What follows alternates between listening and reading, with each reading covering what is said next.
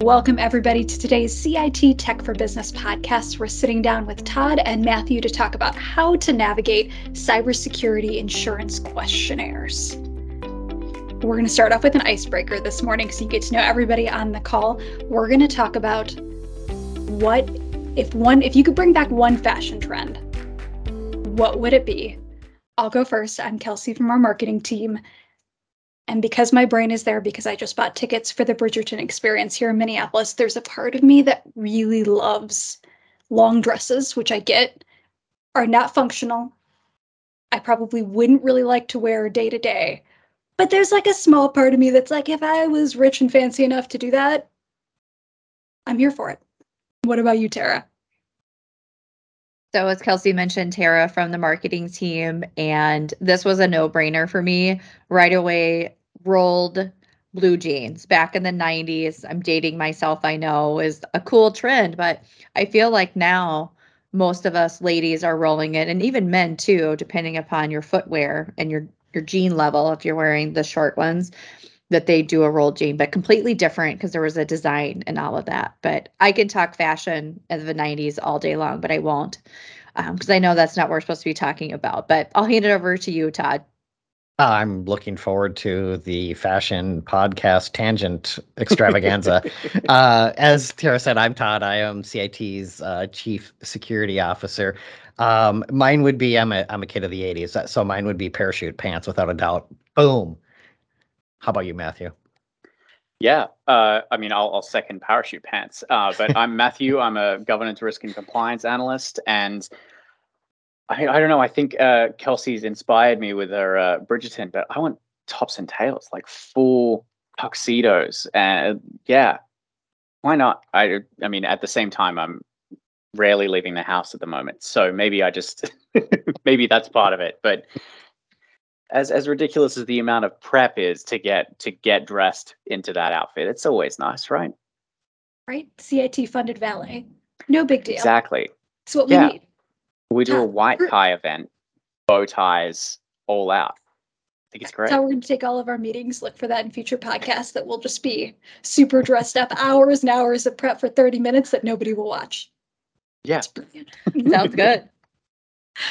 Well, awesome. Now that we're looking forward to Todd wearing parachute pants on a future episode. Today we're talking, cybersecurity insurance questionnaires. We're talking somebody is either doing a renewal or they just were looking into getting cybersecurity insurance. They were handed a questionnaire. They then come to Todd or to Matthew and they say, what is this? Can you translate it for me? That's what prompted the podcast. Todd, I'll let you take it away. Sure. So full disclosure, I actually never owned a pair of parachute pants, so this would be my opportunity to. It's your moment. Well, thank you. Yeah, so this is basically what ends up happening is we often work with a lot of customers that they're going through cybersecurity insurance, and I'm going to address this piece right up front. I think a lot of people will potentially, maybe not, maybe nobody will ask this question, but just in case, is it worth getting cybersecurity insurance? My opinion is yes, and I'll do a little background. When it comes to cybersecurity, there's a handful of things that you can do with risk, and one of them is you can mitigate it, and that's putting in security tools or controls or doing training or whatever the case may be. You can accept it. You're saying it would cost way too much money to mitigate that concern, or you can transfer that risk to somebody else. And what cybersecurity insurance is it's transitioning that risk to somebody else. And the risk that you're talking about is a potential cost, whether that's due to an outage or a restoration or paying of a ransom or whatever the case may be. That insurance is there for you to be able to tap into, so you're not losing the funding from the company. My opinion is yes, it's worth that because the cost for the insurance is low enough to mitigate it. I was actually writing some content for something coming up for Cybersecurity Awareness Month. And one of the things that's out there is 80%, yes, woo, we got it, here we are. 80% of organizations suffered some sort of attack, breach, incident last year. And if it's that high, that seems to indicate to me that that's a major problem and there is some need to have some associated compensation for it, thus the insurance. So maybe that's not what you came here for, but I'm just going to lay it out that that's where we need to start. So typically what ends up happening is we've really seen a fairly significant transition from cybersecurity insurance to being a couple of questions on a piece of paper. You filled it out, you sent it back, boom, you had insurance. It was great. Turns out that because of that 80% event ranking that I said, the insurance companies paid out a lot of money and they said, well, we don't really like that. So while we're accepting the risk, we're actually going to make sure that you do your due diligence before we just sign off on it. In the cybersecurity world, what that means is a lot of acronyms, a lot of geeky, nerdy stuff, and our customers are just kind of left going, what is this bag or this piece of paper that you gave to me that I don't know what to do with? And so they reach out to us going, help. Yeah. I will add that there was, in my opinion on this, I've been in the cybersecurity space for about 3 years now. And even in the time that I've been here, the language has changed significantly about how we talk about it. It's gone from if it happens to when it happens. We internally and across the industry, I feel like we've no longer thought of a way to mitigate it and ensure we can stop it, because there are things that come out, there are vulnerabilities that maybe you can't be prepared for. And so the idea is, when it happens, what are you going to do? And cybersecurity insurance, in my mind, is part of that process of how you're prepared for it. And then I've completely forgotten my train of thought because it's that type of day. My apologies. I'll send it back to you, Todd, while I get back on track, if that's okay. Sure. So kind of swinging back to the should you get it, shouldn't you? There are some things that I would say that most organizations should probably consider as well. So there are times when you're working with a partner where a partner may come back and say, hey, we expect you to have at least, and it could be some magic number, $3 million, $5 million. I don't really know. It will depend on that partner. But it does come up from time to time. So as you're going through this, keep that in the back of your mind that some of your contracts may specify it. I realize that contracts stink and nobody likes reading them, and Microsoft makes you sign them. And so you kind of skim through them. But the reality is you shouldn't look at them because there may be some kind of compensation that they're requiring you to have in there as well. So keep that in mind. The other things I guess I'd start going through is, again, what we're seeing is there's more and more payouts going on. So this is what this is going on for.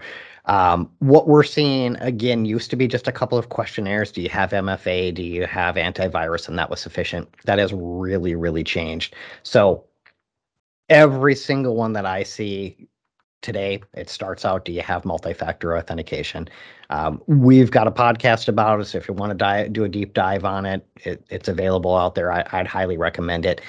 Where you start with multi-factor is they tell you to do it on everything, right? So your insurance company is going to come back and say, I want you to multi-factor everything, anything internet facing, your switching, your firewalls, everything. That's not realistic for everybody. There are some things that you can do to compensate controls to kind of limit that. Like you can make sure that you only have access to certain things internally. That doesn't solve the problem, but there are things that you can do with it. The other major change that we saw over the last year is endpoint detection response. Again, it used to just be antivirus. Do you have next-gen antivirus? Complete shift. It's almost a requirement across the board. You need to have EDR in the future. Yeah, and we're seeing a lot of these come through with not just updates but changes, renewals to what you have currently. It's getting deeper into what type of EDR you have sometimes as well, and whether you have. We're seeing, like you mentioned, less of those antivirus being mentioned at all. Sometimes it's not even they're not even asking if you have it anymore. It's almost assumed, the EDR being a requirement now. Then we're seeing things such as a requirement for SIMs coming through, and log aggregation. Are you tracking access and items being across the system? Is there a SOC team, a 24/7 SOC team that's monitoring your environment? Where I've noticed those come through regularly. From a perspective of why the insurance company's asking for this, Todd, have you noticed that there's a trying to think of how to phrase this. It tends to be that you can answer yes or no to a lot of these questions. Maybe there's an NA section in some of them, but rarely. have you found any consistencies between those types of responses, or whether or not it seems to be impacting the outcomes of these, if they're in there or not? Sure. So a couple of things. One, I want to skip back real quick. Matthew mentioned SIM, in case anybody doesn't know what that is. It's security, incident and event management. So it's just a tool set that's on there. We were talking about EDR. EDR is endpoint detection. SIM tends to be more of the network side, so it's monitoring what's happening across the network and not just on the endpoints themselves. And that is a big thing. Matthew also mentioned that they're getting very specific, where they're saying, okay, you're saying you have it, but tell me which one you have, which is a next evolution of please do it. So just kind of getting that stuff out there. Those things do exist. Hopefully you know what those are if you've got them in your systems. If not, reach out to your partner, look through your agreements, that type of thing. In regards to, does it have an impact? It does. More often than not, what you're typically seeing is you're getting levels of how much your premiums are going to cost. So last year was the first year, and maybe it was a little bit of end of 21, beginning of 22, where I saw people getting denied insurance because they didn't have multi-factor in EDR. The deeper questions, the conversations like, do you have SIM? Do you have SOC? SOC is Security Operations Center, by the way. And is there somebody monitoring the alert? So it's not just a bucket where it's getting full and overflowing. It's actually somebody paying attention to it. Those types of questions may impact how much the premium costs. So the more things that you have in place that mitigate the risk, the better your insurance is. So I'll make the correlation of cybersecurity insurance has really started to match what you see for health or life insurance these days, where they want to know what is your weight, what's your age, what is your family's history with cancer. That kind of stuff is all things that are just naturally out there.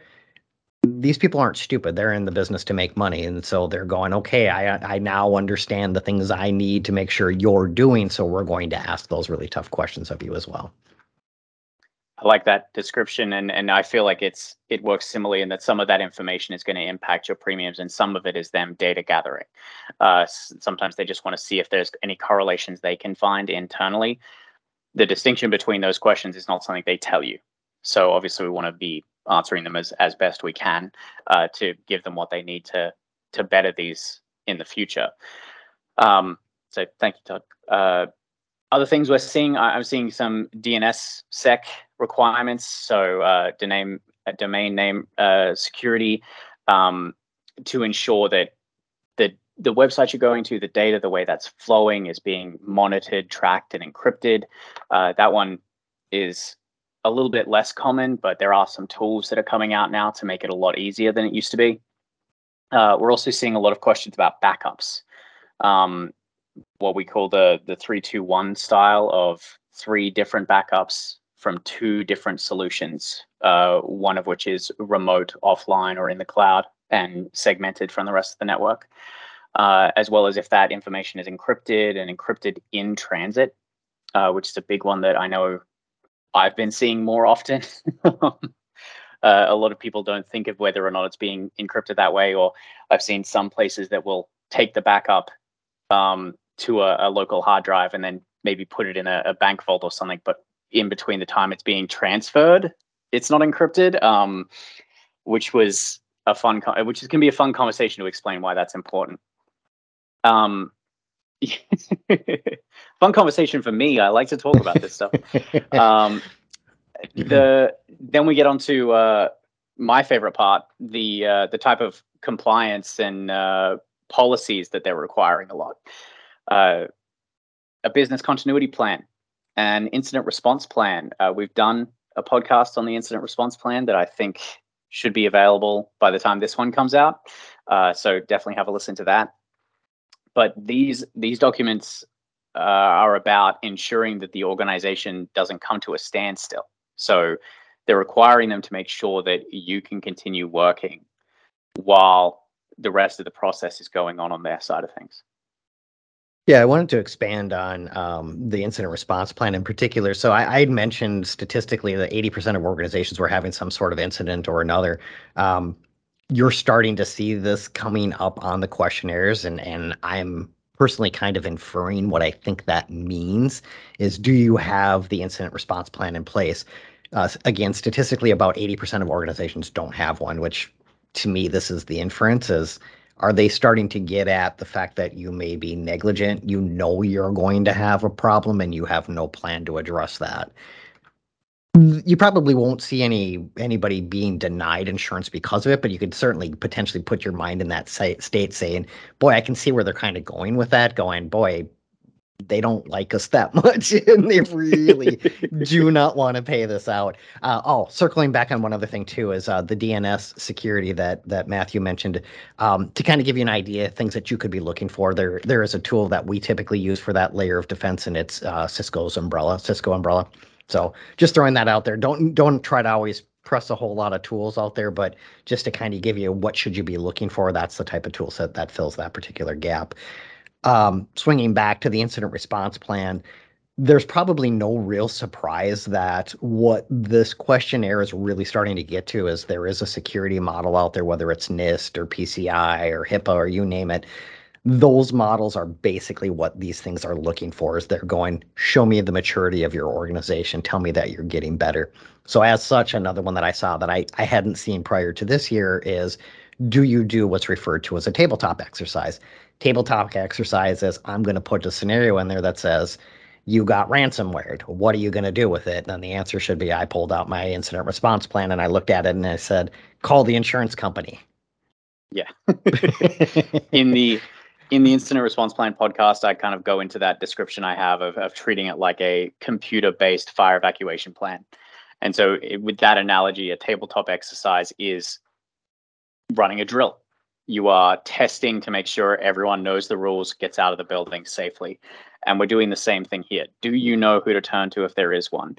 And this is critical. They'll often ask for a copy of it, depending on what type of insurance they provide. If they're assisting in the solution, that can be critically important for who they're reaching out to as well. So that there is a lot of usefulness to having one of those documents and testing it, running through it. It's a requirement and a lot of compliance, like Todd mentioned. But I think it's useful for everyone, even without specific compliance. I personally am very glad it's been added to the insurance requirement. There is a little bit of fun that can be brought into what is an incredibly stressful situation by doing tabletop exercises, because it is a little bit, well, it's a very serious situation. There is ways to inject lightness to it that you won't have during a real incident to hopefully ease that stress during any moments where it does happen. I agree. Having a plan, even if you've heard the phrases before that, no plan survives contact, to use the military terminology, it doesn't matter. You still have a plan. There's still a methodology that you go, okay, there is structure here.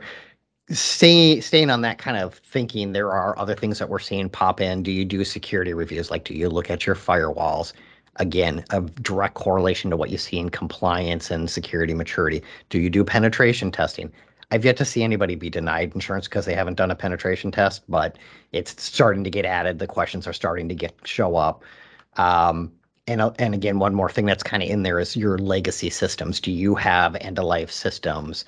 Do you have FTP on the systems? Do you still allow remote desktop? Those kinds of things are all kind of jumbled in there too. And again, what they're trying to say is, do you have weaknesses in your defenses that are easily exploitable?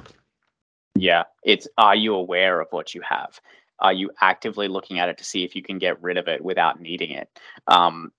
Machines that are maybe older, storing archive data, obviously could have been shut down. This is what I feel they're looking at, and obviously they don't provide a lot of information to anyone about why they're asking these questions, but that's a lot of what I think it comes down to, is they're asking you to confirm that you know what you're looking at and what you have in your system. One thing I mentioned about penetration testing is that I feel that we're seeing a lot of digital penetration testing being requested. It's purely talking about, are you scanning your systems? Are you running automated systems? There's not a lot of the having someone try and get into your building using the systems. I'm not seeing a lot of that at all, if any. I don't think maybe once I've seen a reference to that in the system. So as cool as that side of things is, when we look at the movie world. It's not something that's impacting the insurance itself. So next, we're seeing some email filtering and sandboxing. So a lot of this coming up in the firewall side of things when it comes to sandboxing, but checking to see if the files and the attachments, the emails themselves contain viruses or anything, if that information is being scanned and maybe reopened in a sandbox environment, which is a safe space that can be deleted and removed without causing problems to your network. Some tools do have this pre-built into it and will do it for you as a way of testing if there's anything problematic. But we're seeing that more and more. It's also including config stuff, DKIM. Are you getting? Do you have a banner across those emails saying that something is coming from an external source, so that you can instantly tell if someone's faking the name of the person who sent the email? Yeah, again, so that type of tool set is more upstream. If you were to ask me, I kind of nailed it at the beginning as two top things. I'm going to tip my hand a little bit. If you do nothing else, do your MFA, do your EDR, but this other things definitely help with a lot of the other things that are going on. One of the other things that we've noticed is they're starting to ask, do you have a password manager, which correlates directly to they don't really specify this so much, but what's referred to as privilege access management. And what that is ideally most organizations, you should not have administrative rights to basically anything as your daily usage of your account. So if you need an admin account, what should happen is your IT guy, your system admin should be able to log in as Todd admin and do the things he needs to do. So you need some of that privilege access. Again, direct correlations to that. They're saying if you've got that admin, if you've got service accounts, which would be stuff that you would use for your backups, those should be long, randomly generated passwords. And when I say long, 25 characters. So not something you're going to easily remember, but you would store it in some sort of password manager to help you through that process as well. Definitely. And we've got a podcast on passwords and password managers and going passwordless, and obviously we can't do that in some environments, but definitely not only are we seeing it, it's a requirement. It is definitely something they're expecting you to do now. There's reviews in this as well. Are you reviewing these accounts? Are you reviewing who has access to what that we're seeing come up occasionally? I think they're going to become more common. I think that with some of the things that we're talking about here, we're going to start seeing additional requirements or maybe more stringent requirements. The policies that we talked about earlier, right now, I feel like they're expecting to be updated, once every 2 years or so. We know that within compliance, it's yearly. With a lot of the compliance frameworks, they're expected to be updated yearly. I wouldn't be surprised if we start seeing that requirement to yearly as well in the next coming months and years. I think MFA will get more stringent as well. I think they're going to start asking about, do you have MFA on every individual part, instead of just asking overarchingly or purely on emails or on the web access to certain things, remote access. Network diagrams and data flow diagrams. So not just what do you have in your system, but how do your employees access the data in your system across that hardware? So they're going to start wanting to confirm you're doing things in a way that is logical and follows patterns. As well as, like Todd mentioned, MFA on critical infrastructure. So we are seeing some requests for it on switches and firewalls, but I think there is chances that will become required in a lot of locations, especially for segmenting specific types of data. I did have a question. Sorry, Todd, before you start, for those that can't see, I interrupted Todd on this, but I had a question because it's Cybersecurity Awareness Month for October. If our listeners didn't know that, hey, one of the reasons why we're having this podcast, but you had mentioned that a lot of them are going to be becoming more stringent, but does that apply to cybersecurity training and, looking into training your staff on what to watch, or is that something that's not applicable yet?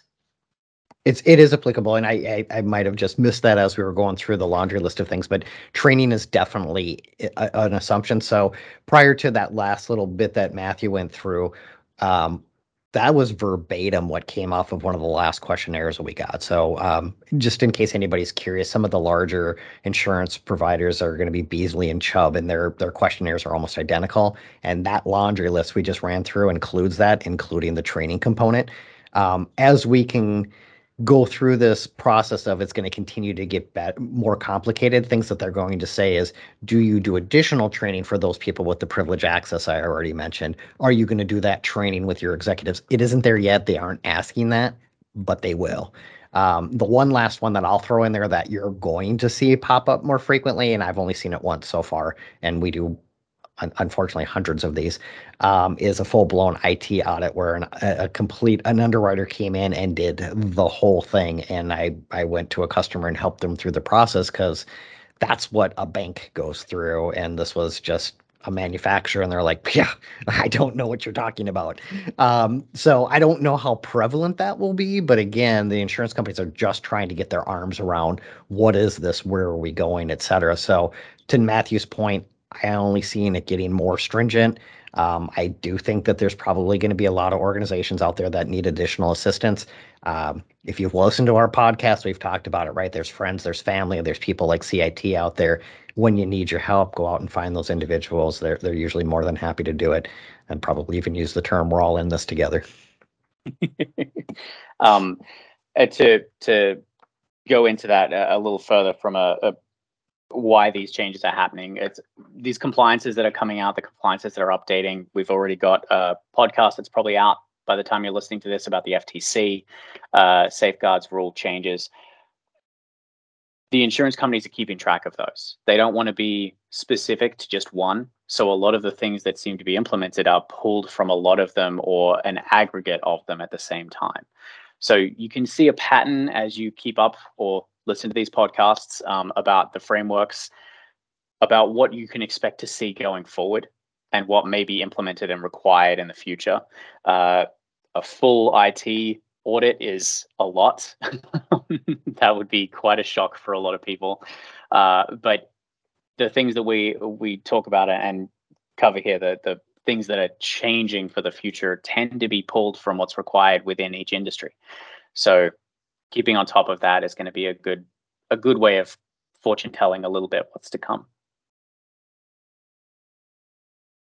Awesome. As we're wrapping up on time here, I don't believe that we covered it. Maybe we have, and it was somewhere within all of the lovely tech jargon that we just went over. But is there anything that would keep somebody from getting coverage and or other thing to wrap it up?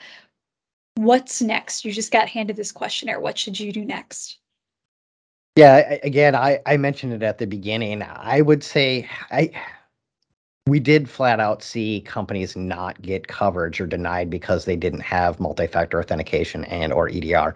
And in instances like that, the companies came back and they were like, it's the OS moment. What now? And we said, well, that we can help you through that. That's okay. Take a breath. Went and did the implementation of these. These are not massive projects. They are not extremely expensive. So work through the process and then go back and reapply for your insurance. And you've already gone through the majority of it. So your underwriter is typically pretty okay with the process and going, just prove to me that you did actually implement the things you did. And then you should be good to go. Those are the only two where I've seen an absolute no on, but everybody's going to be a little bit different. You may see different rates, et cetera. It's hard to know exactly what you're going to see. And I've had others that didn't have either and got insurance, but they were like, we paid through the nose. And I was like, all right, well, let's talk about the next projects, because next year you don't want to pay like this. Exactly. And when it does get rejected, there's a lot that goes into that. Sometimes you can't renew it. You have to go and try and find another insurance company, which is not an experience many people want to go through more than once. So it's definitely worth trying to make sure you meet those to begin with. In terms of the other part of your question, Kelsey, what can you do? Keep track of the questions you provided last time, right? Yes, there'll be some updates, but I noticed that sometimes they don't provide you with a copy of what you did last time. So keep track of that. maybe update that document as you go throughout the year so that when you do get a new one, you know what's changed and you can track that correctly. There are organizations such as CIT that will help you go through these checklists. Todd and myself have done a few already this year. So those are the types of things that will help the most, because answering a question incorrectly, even with the best of intentions, can be and will generally be problematic for you if something goes wrong. So we want to make sure you're getting the best information you can. Makes perfect sense, and I'm guessing based on past podcasts to store that somewhere securely. Yes. We were listening to Tin Hat Salt, but no, thank you, Todd, thank you, Matthew, and thank you, Tara. This was great to be able to go through. I know it was a lot of acronyms, but we covered a lot. And like they mentioned, these are live examples of things that they're currently having to go through. So of course, as time goes on, if you're listening to this podcast in the future, keep an eye out. We may put out another one as all of these things change, because we work in technology, and the second that something gets published, 2 days later, it changes. So we're rolling with it as we can. But if you do have a question for these guys or anybody on our cybersecurity team, Matthew did a beautiful, hey, if you want to work with CIT, we do these educationally, but we can help you out too as a service. You can always email us info@cit-net.com or head out to our podcast website if you want to submit a question. That's cit-net.com/podcast. And we'll be back next week with yet another podcast.